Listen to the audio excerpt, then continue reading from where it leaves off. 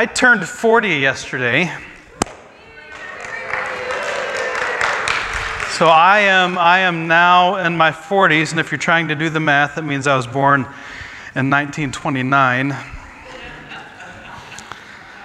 So I've been wrestling kind of with this a little bit, not feeling incredibly insecure with turning 40, but at the same time, it's a whole new, it has a totally different connotation with it than 30s do, right? I mean, 40 just sounds old. I mean, 30 doesn't sound old, but 40 sounds like something the tortoise or like Eeyore would say, right? It's like, how old are you, Eeyore? I'm 40. 40. Yeah, so it's just depressing, right? How old are you? I'm 40. Like there's no fun way to say 40. Like when you're in your 30s, there's still a little bit of spunk to it, right? I mean, there's the word itself. 30. I'm 30. Even though I'm 39, there's still it's like 30. It just kind of sounds more fun. It rhymes with flirty, which I was never any good at, but it still sounds better. Somehow I got my lovely wife, and she had to put up with my ineffective flirting. But aside from the word sporty, do you know what rhymes with the word 40? Shorty and warty. Like there's no good rhyme for 40. So if you're writing a song about what it's like to be 40, you better be short and have words, because that's what it's going to be like. But also being 40 is only one letter away from being, I apologize, farty, but I also hear that that's inevitable as your age increases. So, but I've noticed my priorities are changing as I get older. Anyone notice that? Your priorities start to shift as you mature in age. That's a politically correct way of getting old. But in your 20s, you're ambivalent to the effects of aging on your body, right? You can just kind of continue on the way you did in your teens. In your 30s, you start to realize the effects of growing up and growing old, then all that has on your body, maybe having kids and the effects that has on your body. And now, I will make an extra trip to Costco so I don't have to overpay for my fiber supplement. So, priorities definitely shift as you get older. But I'm okay with it. I'm making my peace. I'm trying to, so I'm telling a few jokes to kind of laugh it off a little bit, just to make it a little bit easier. I've got enough gray in my beard to prove that I'm at least 40 years old. And based on the quantity of the gray hair that's in my hair and in my beard, I'm at least 40 years old, right? That's the bottom end of the threshold based on my appearance. In fact, someone recently guessed my age and they said I looked 45. Which you could take as an insult, right? But I didn't, because it's kind of like overachieving. I overachieved my age. I put on an additional half-decade worth of experience into my beard. But for some reason, I don't understand why we do this, but we feel compelled to guess other people's ages, right? I mean, we probably do this. Oh, they probably look such and such an age. But you talk about double standards.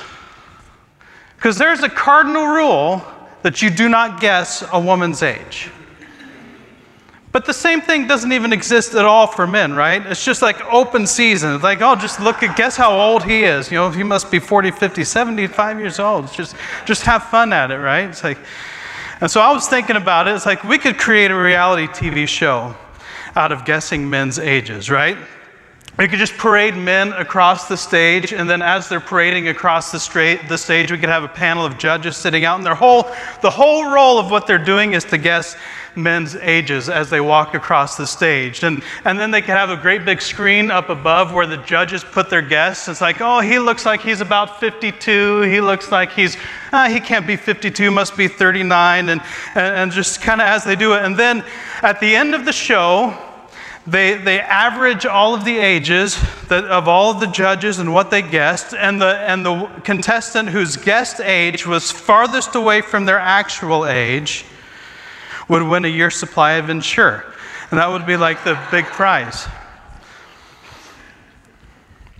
But I'm getting older, and that's, I guess, a good thing. It's respectable, right? It's more respectable to be 40 and be a pastor than it was to be in your 30s and be a pastor. I mean, now people look at me and they ask how old I am, and I say 40. It's like they can actually believe that I've been around the block a time or two. And now that I have the gray hair and the age to go along with it, I can be one of those old guys that gives unsolicited advice. And there's nothing anyone can do about it because you have to respect the elderly, right? So like I can say whatever I want from this point forward, and you just have to deal with it. 40 was a significant number in the Bible. It reigned for 40 days and 40 nights. So this is a significant moment, I think, for me. Jesus was tempted in the wilderness for 40 days. Israel wandered in the desert for 40 years. So maybe what's happening is I'm coming out of the wilderness and getting ready to enter into the promised land. Like that's what lies ahead of me, right? Yeah, so it's a period of testing, and so maybe my period of testing is over. Like Jesus was tested in the wilderness for 40 days, and when his period of testing was over, he came out and he had this great ministry. So Jesus goes into the wilderness for 40 days, gets tempted by Satan, emerges victorious by the power of the Holy Spirit. But me, on the other hand, I've lived rather comfortably for the last 40 years. I rarely go longer than 40 minutes without eating or drinking something, which probably also explains my need for fiber supplements. But all that to say, I'm happy to be in my 40s, and I'm glad that there are others going to be joining the club in the near future as well. I won't be here by myself. So today we're actually turning a corner as we head towards the last 2 weeks of the series. And we're going to look at Jesus and his ministry, talking about how Jesus came out of the wilderness after the 40 days, and the ministry that he had after that period of testing in the wilderness was this incredible ministry, and it looked exactly like what we're trying to be as a church. It looked like Micah 6:8. So we're going to spend the next 2 weeks looking at the mission of Jesus. We covered the character of Jesus, we covered the habits of Jesus, and now we're going to spend a couple weeks looking at the mission of Jesus and what he did with his life.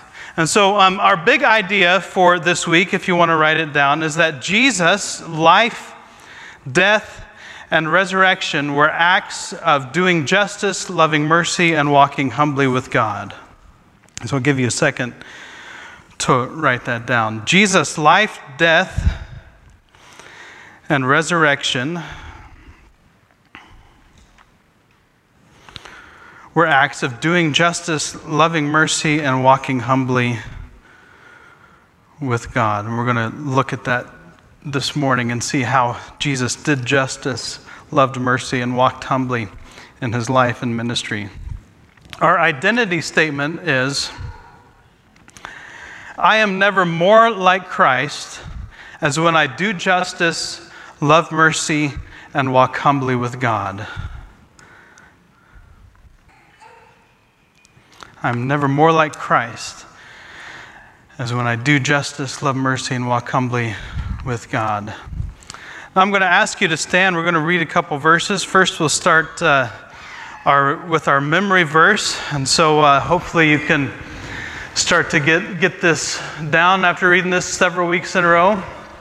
Ask you, if you will, with a little bit more enthusiasm than the past couple weeks, to read this one with me out loud. No good tree bears bad fruit, nor does a bad tree bear good fruit. Each tree is recognized by its own fruit. People do not pick figs from thorn bushes or grapes from briars. A good man brings good things out of the good stored up in his heart, and an evil man brings evil things out of the evil stored up in his heart. For the mouth speaks what the heart is full of. Luke chapter 6, verse 43 through 45. Good. Now, while you're still standing, one more. Micah 6:8. We haven't read this one out loud. I don't know if you can find that slide, but let's read this out loud together. He has shown you, O man, what is good. And what does the Lord require of you but to do justice and to love mercy and to walk humbly with your God? Micah 6:8. Good job. Lots of good enthusiasm proud of you guys. So that's the kind of church we've been trying to be for 6 years. A church that does justice, loves mercy, and walks humbly with God. And we've, over the years, explained it many, many times. And so today, what I want to try to do is actually have a little bit more of a dialogue and less of a monologue about it, and see where we are in our understanding of these three concepts: doing justice, loving mercy, and walking humbly. This is the mission of our church. This is the what that we want to do on a day in and day out basis. The why is Jesus, his life, death, resurrection, ascension, sending of the Holy Spirit, all of the goodness of what God has done for us. That is why we do what we do. The what that we want to do is doing justice, loving mercy, and walking humbly with God. And if this is the call that is on our lives, then it's imperative that we understand what it means to do justice. So, just for a minute or two, I want to ask, if you will, throw out some ideas on what does it mean to do justice? What does it mean to do justice? To do what is right. Good. How else would you define or describe doing justice? Protecting those who can't protect themselves. Mm-hmm. Protect those who can't protect themselves. That's good. Obeying the laws. That's a good one. Yeah, that's why I always rant about people going slow in the passing lane, because it's against the law. That's my only concern, is the law. That's 2 bells out of 40. What's that? That's 2 bells out of 40. Yeah. Start to care less on us. Yeah. I'm trying to mellow on that one. I think God's going to have to work a little bit harder on that one for me. How else would you define doing justice? What does it mean to do justice?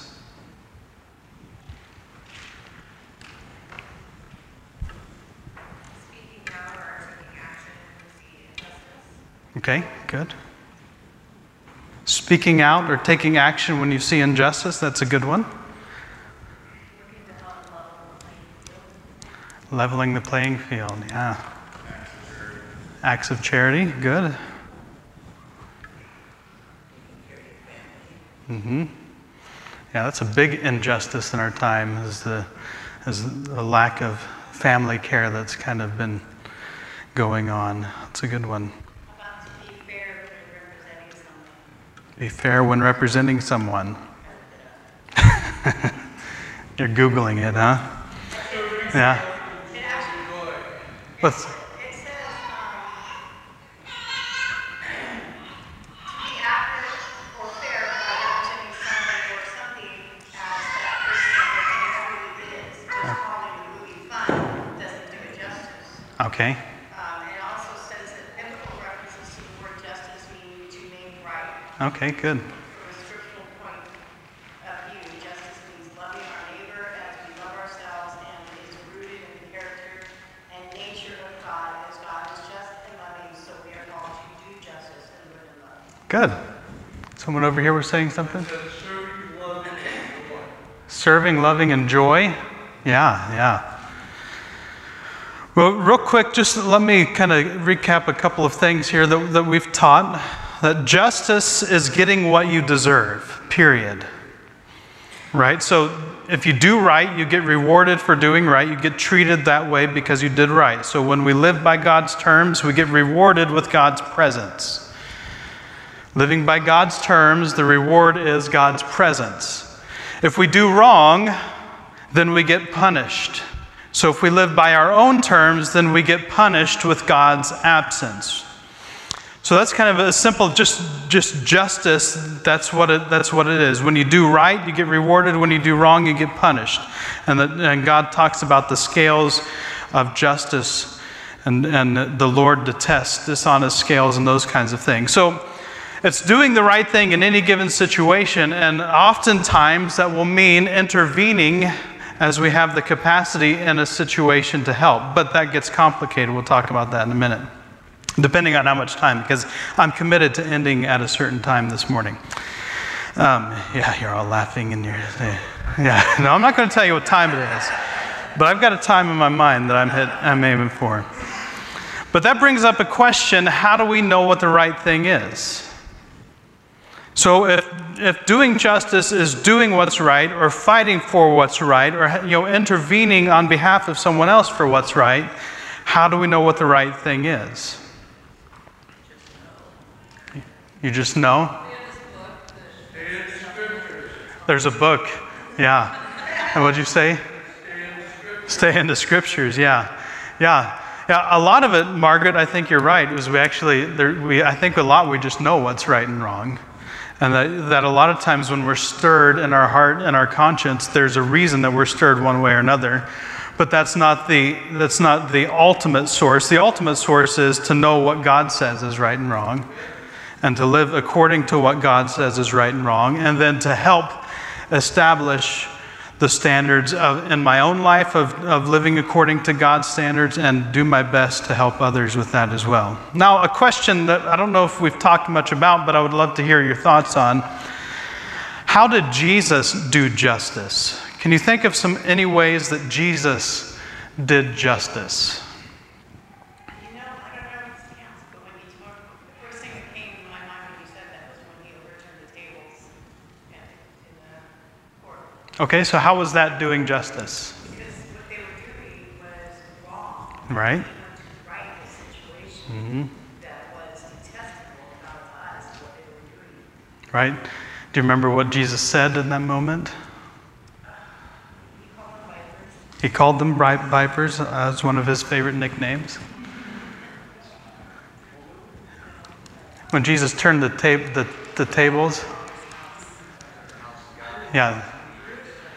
He said, "It's called, my Father's house should be called a house of prayer for the nations, but you have turned it into a den of thieves," right? And so he was correcting what he knew to be right. That's a good example. What else? What else can you see as Jesus doing justice? I think when he said that I am, and he said I am the Father, and the Father is within me, that was justice. Okay.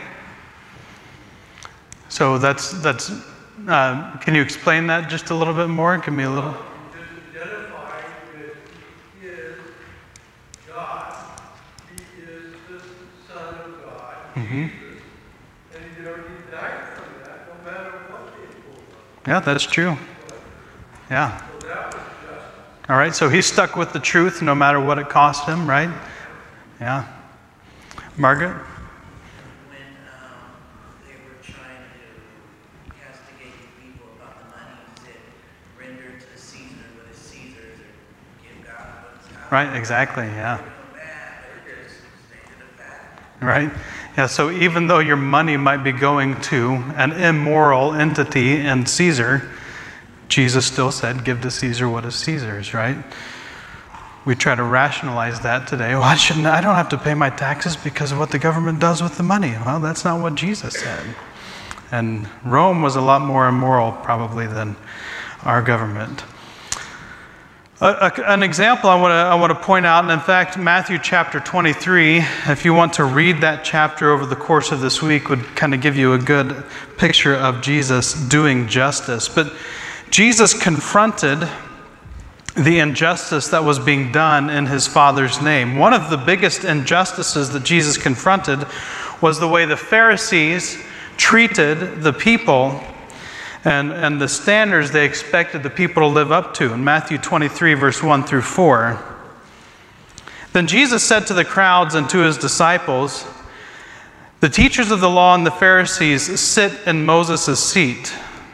So you must be careful to do everything they tell you to do, but do not do what they do, for they do not practice what they preach.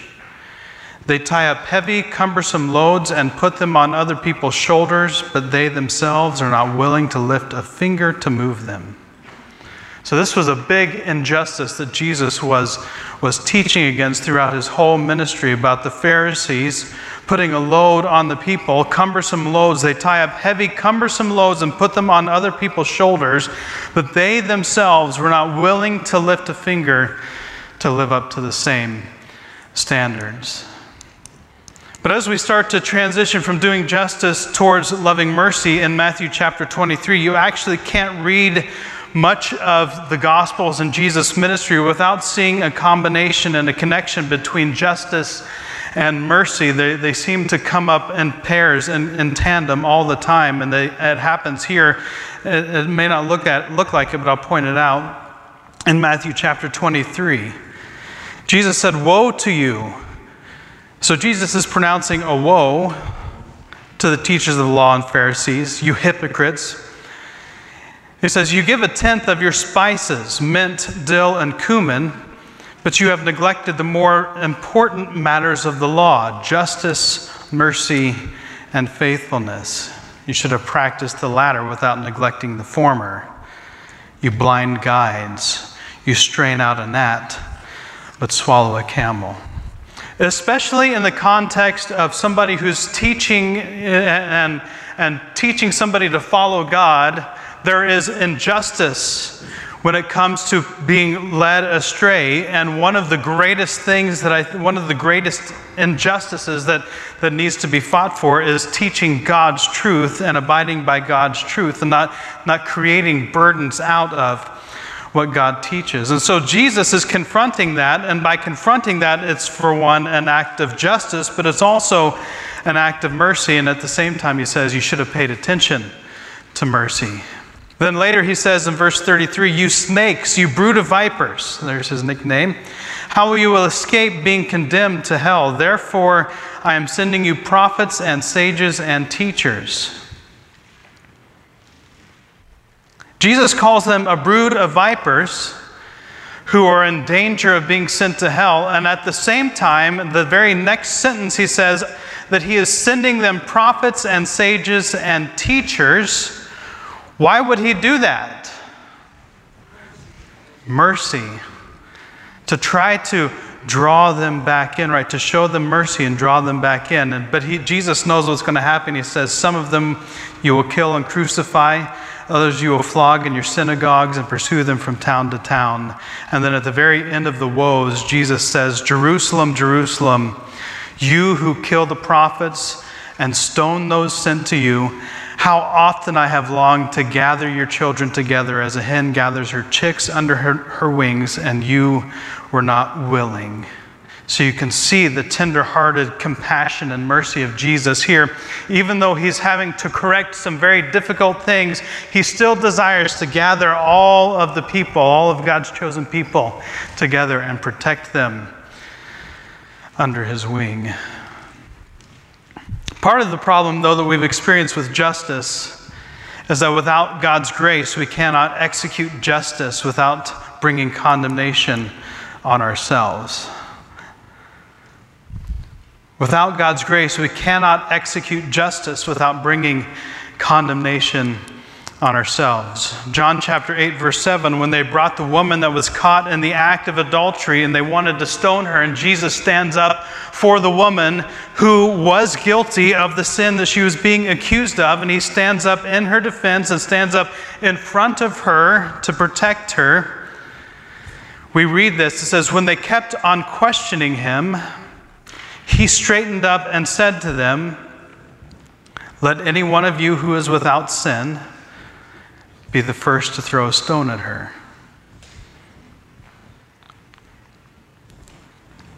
So to be justified, so to speak, to hurl condemnation at someone or to condemn someone, we have to be without sin. That's a problem. Mark chapter 2. Verse 6 through 11, "Now some teachers of the law were sitting there thinking to themselves, 'Why does this fellow talk like that? He's blaspheming. Who can forgive sins but God alone?'" So we're going to see that Jesus actually has the power to forgive sins like we've talked about. Immediately Jesus knew in his spirit that this was what they were thinking in their hearts, and he said to them, "Why are you, why are you thinking these things? Which is easier, to say to this paralyzed man, 'Your sins are forgiven,' or to say, 'Get up, take your mat and walk'? But I want you to know that the Son of Man has the authority on earth to forgive sins." So he said to the man, "I tell you, get up, take your mat and go home. By the way, that's what he did. Because the Son of Man has the authority to forgive sins because he was without sin. So since he is without sin, he has the authority to forgive sins. God is the God of grace. It is his grace that we receive. What does it mean to love mercy? Okay, taking the log out of your own eye. Yeah. Mm-hmm. What were we starting to say? Yeah, that's good. We're going to get to humility in just a minute. That one, they all tie together here.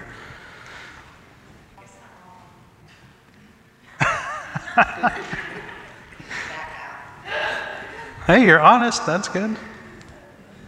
Mm-hmm.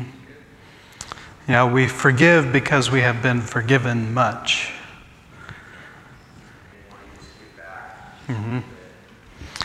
Yeah, it's interesting because a lot of times, we just kind of glom onto the word mercy, but the word before it is love, and this is the same word that is used in Deuteronomy chapter 6, verse 5, where it says, "Love the Lord with all your heart, mind, soul, and strength." Right? So, that's the exact same word. So we're supposed to, in the same way as we love God, love mercy.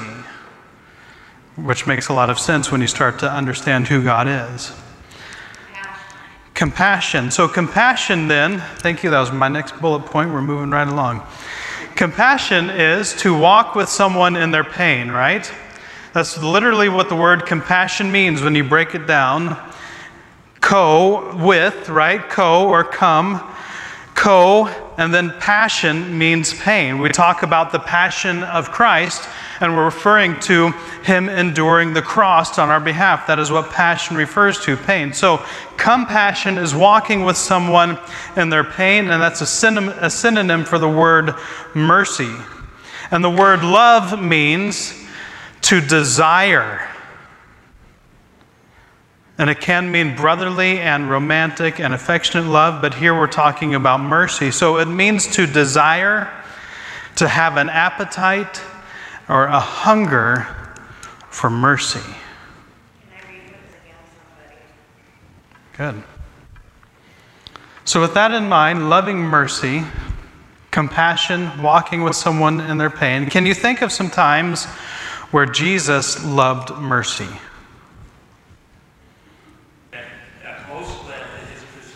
Yeah. So you could also argue that's doing justice, right? Because it's not right for someone when you have the antidote for their ailment to leave them in that situation. Right. Yeah, he had tax collectors who were his disciples, right? And they were some of the most despised people. And he often came to the defense of people who would be considered the chief sinners in his time. Any other examples that come to mind? What's that? Oh, right, yeah, Malchus, right? When Peter cuts off the ear, he puts it back. No? Mm-hmm. Mm-hmm. Exactly, that's a great one. Yeah, he's hanging there in excruciating pain, and still in that moment of pain has mercy. Yeah. Yeah. That is. Mm-hmm.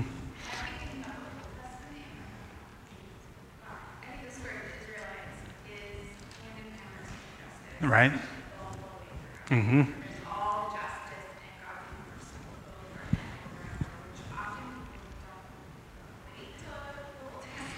Right?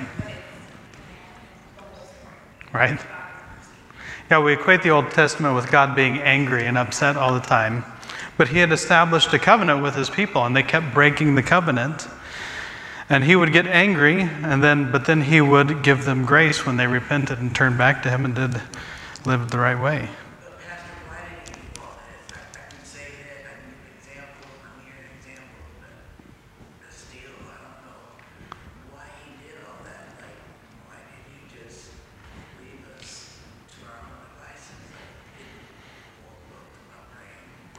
Why? Yeah. Yeah, I think, to answer it quickly, it's who he is. So God is love, God is mercy, God is grace, God, all of these attributes that we talk about wanting to possess in our lives is who God is by nature. And so yes, he's also just.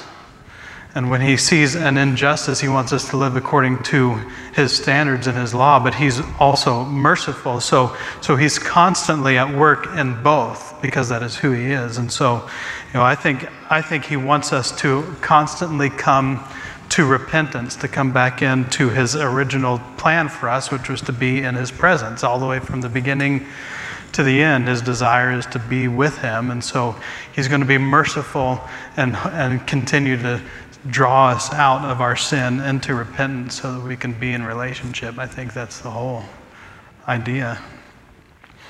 Let me give you a couple quick examples.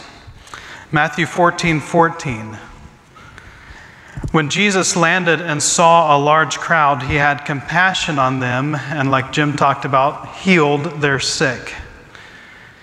Jesus saw the sick in the crowd and he had compassion and healed them. Matthew chapter 20, I'm going to cruise through a couple here really quick. 20, verse 30 through 34. Two blind men were sitting by the side of the road. When they heard that Jesus was going by, they shouted, "Lord, Son of David, have mercy on us." The crowd rebuked them and told them to be quiet, but they shouted all the louder, "Lord, Son of David, have mercy on us." Jesus stopped and called them. Two blind men sitting by the road. Jesus stopped and asked, "What do you want me to do for you?" "Lord," they answered, "we want our sight." Jesus had compassion on them and touched their eyes. Immediately they received their sight and followed them. Luke chapter 7, verse 12. As he approached the town gate, a dead person was being carried out, the only son of his mother, and she was a widow. And a large crowd from the town was with her. When the Lord saw her, his heart went out to her, and he said, "Don't cry." Then he went up and touched the bier they were carrying him on, and the bearer stood still. He said, "Young man, I say to you, get up." The dead man sat up and began to talk. Jesus gave him back to his mother. His heart going out is an expression of compassion. Mark chapter 6, verse 34, when Jesus landed and saw a large crowd, he had compassion on them because they were like sheep without a shepherd. So he began teaching them many things. Jesus lived a life of justice and he lived a life of mercy. Very, very incredibly. What does it mean to walk humbly with God? Walk humbly with your God. What does that mean to walk humbly with your God? Don't brag. That's a good start.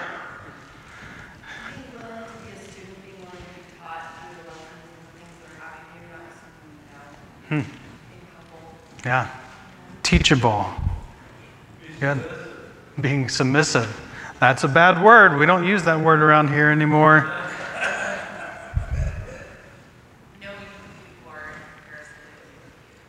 Knowing who you are in comparison to who he is. That's a good one.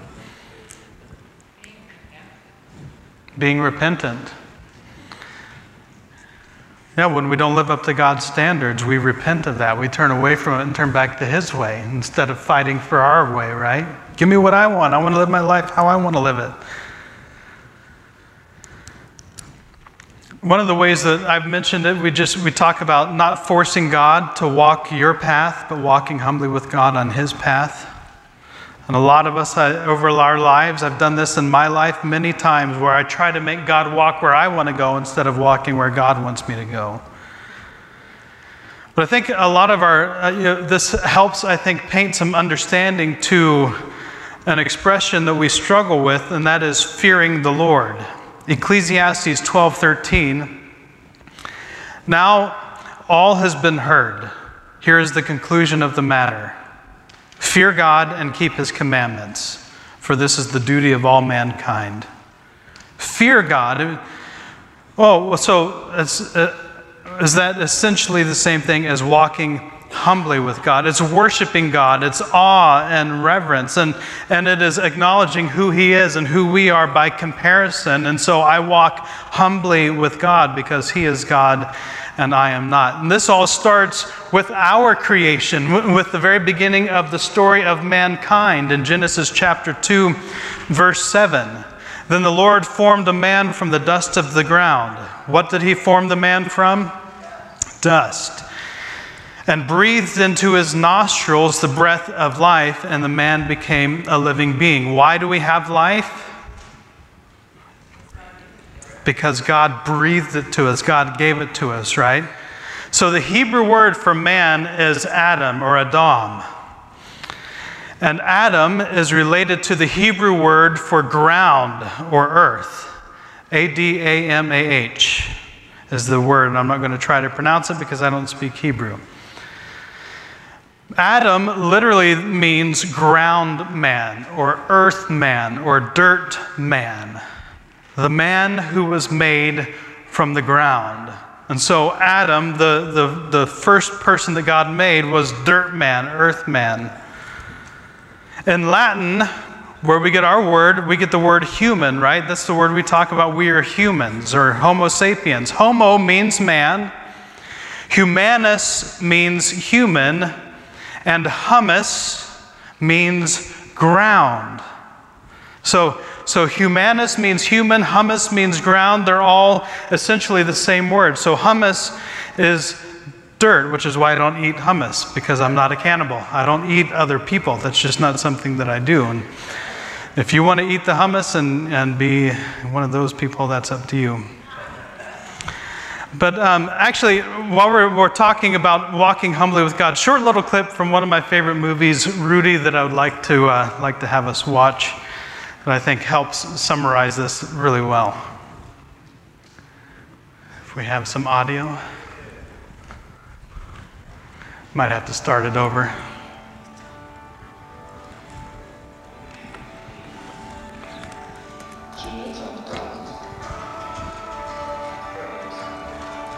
That's Spotify still playing.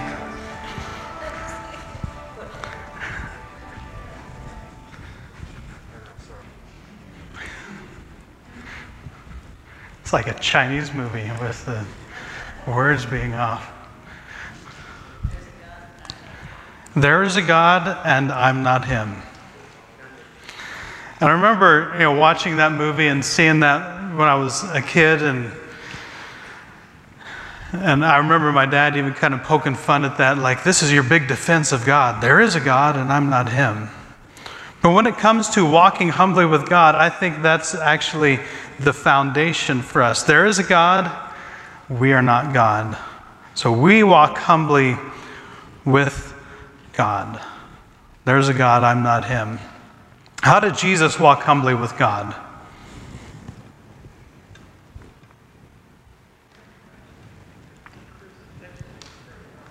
Crucifixion was humiliating, right?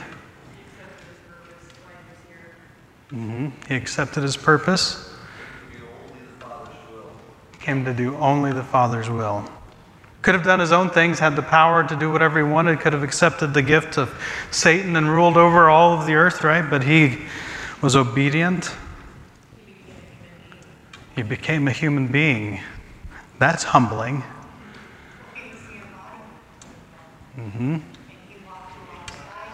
Right?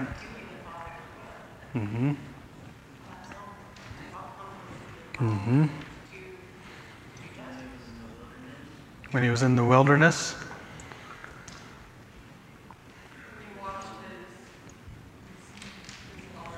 Washing the disciples' feet. Yeah. That's a humble move, isn't it? He spent time with the children.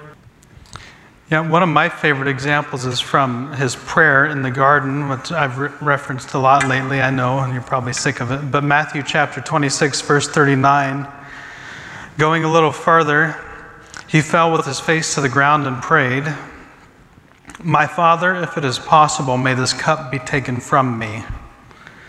Yet not as I will, but as you will. If you knew what you were about to endure and going to be beaten and whipped and mocked and crucified and hung naked on a cross, exposed for everyone to make fun of, you would probably be praying the same prayer. And Jesus' response was to walk humbly with God. This is what you sent me here to do. I don't want to do it, but I'm going to anyway. Philippians chapter 2, you've heard me quote this one a lot. It's one of my favorite verses, and it's worth memorizing if you haven't ever memorized Scripture. This would be a great one to start with.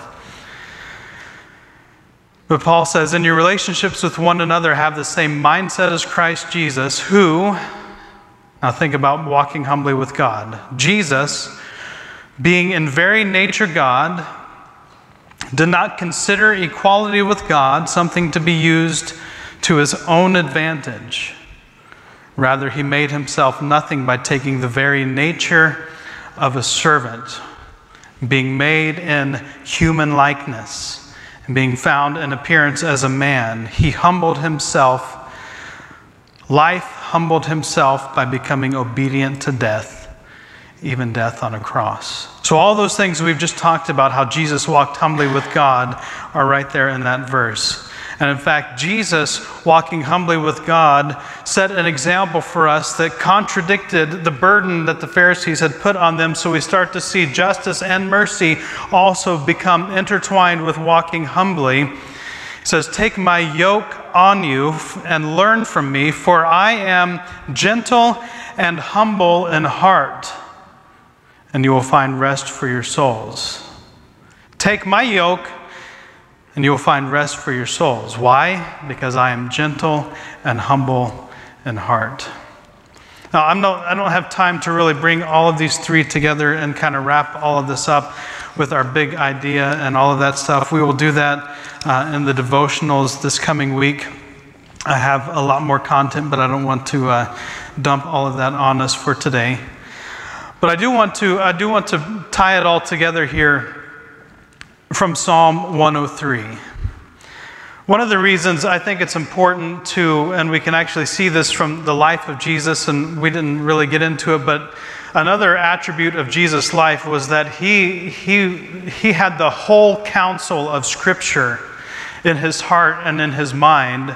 And so you can see that when he's being tested and tempted in the wilderness, that even though the devil comes at him with Scripture and he tries to use Scripture to get Jesus off track, Jesus is aware of the whole picture, the whole counsel of Scripture.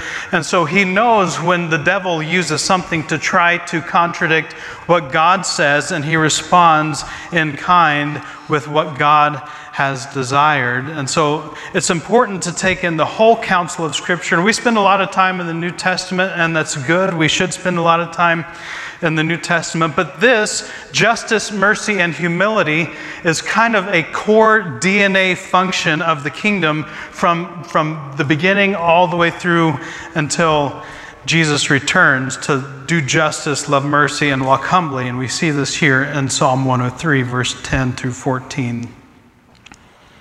He does not treat us as our sins deserve, or repay us according to our iniquities. That's justice. Our sins deserve for us to be treated a certain way, but God does not treat us as our sins deserve, and that's mercy. He doesn't repay us according to our iniquities, which is what we deserve, that is justice, but at the same time, because he doesn't repay us according to our iniquities, that is him showing us mercy. For as high as the heavens are above the earth, so great is his love for those who fear him. That's humility. As high as the heavens are above the earth, that's his position, that is his status, that is where he exists. As high as he is, so great is his love for those. So his love is as great as however high he is above the heavens. And that's how great his love is for those who fear him, who walk humbly with him. As far as the east is from the west, so far has he removed our transgressions from us. That's mercy. As far as the Father has compassion on his children, so the Lord has compassion on those who fear him. Mercy, for he knows how we are formed. He remembers that we are dust. He knows how we were formed. And so he shows us mercy, compassion.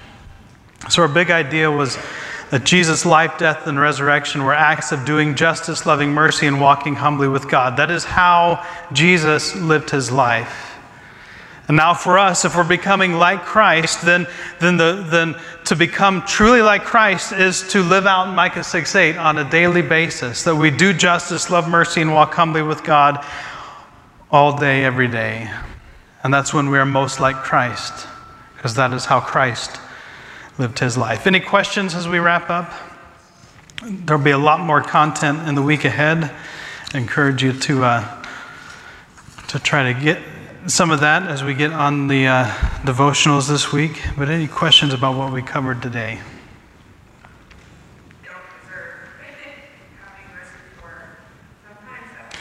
Right? Yeah. Exactly. You want them to pay for the wrongs they have done. He doesn't tell us to do that, to do it. He tells us to love it. Right. To me, it's love, mercy for others. That's true. That's a good point.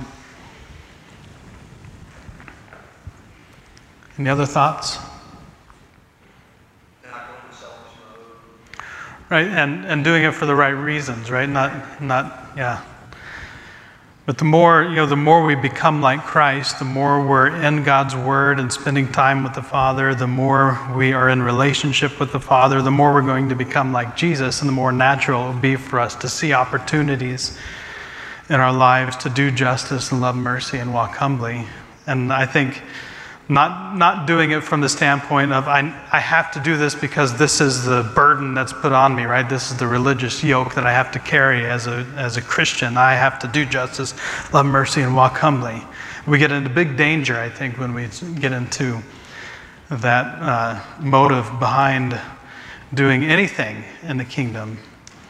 But when it comes from becoming, when it comes from, this is who I am becoming, this is who I am in Christ. And now it's a lot more, I think, natural in our lives that we see opportunities to do it, and we also have the motive, maybe the drive, the desire to want to do something instead of trying to do it for the wrong reasons. We want to do it for the right reasons.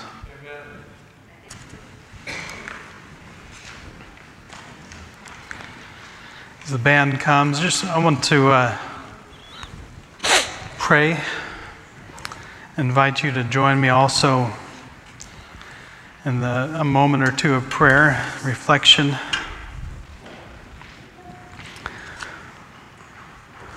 Just ask, if you will, bow your heads, close your eyes, and as we have already prayed at the beginning of the service, we want God to do his work in our hearts.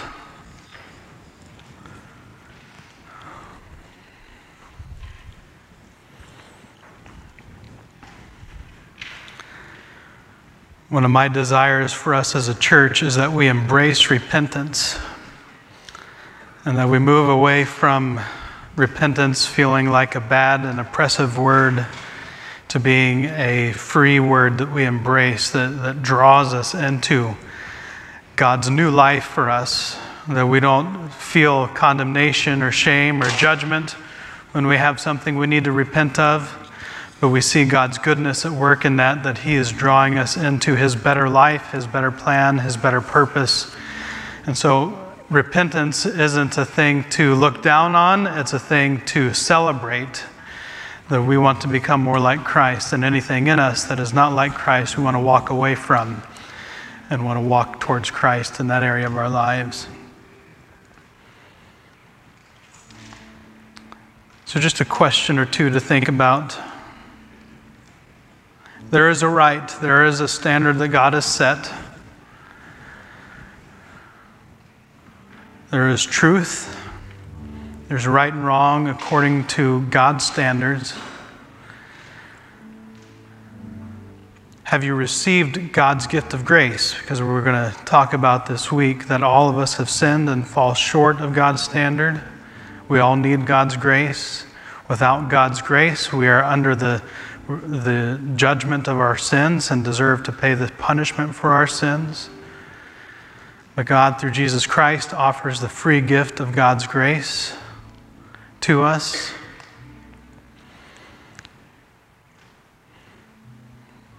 But we don't find that in our own truth. We don't find that in our own idea of right and wrong. We have to die to that. We have to leave that behind and receive God's truth, His right way of living. So if you're here this morning and you haven't yet received that gift of grace, I, through Jesus Christ, offer it to you now. This is His gift to give you that He wants you to have.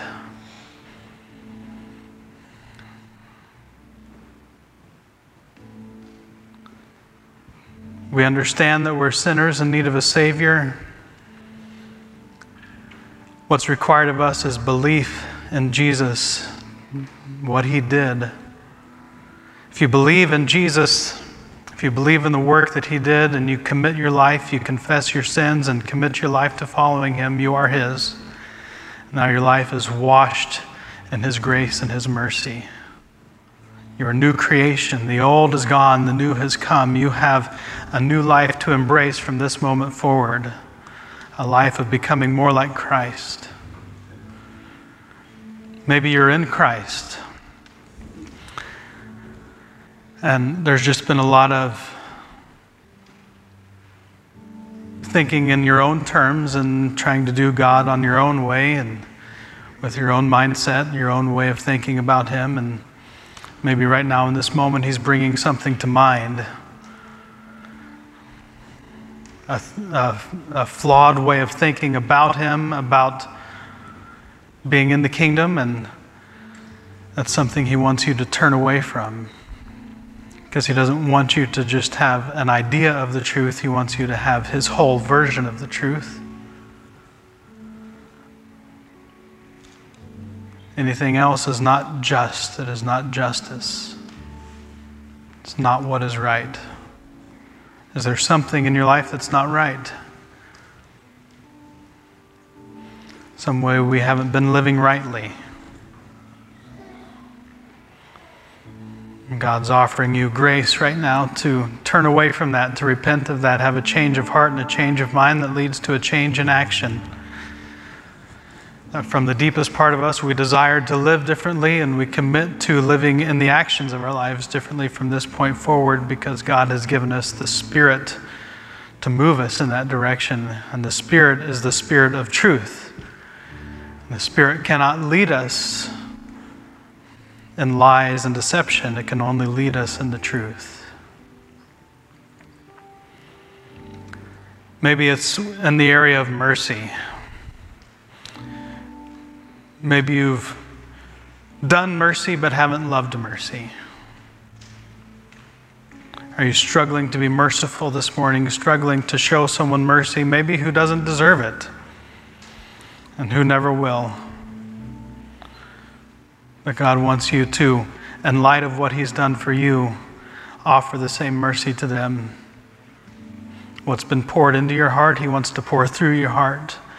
And through your life, He wants to pour out mercy upon mercy upon mercy to the lives around you, that they might experience God's mercy through you. Or maybe it's walking humbly with God.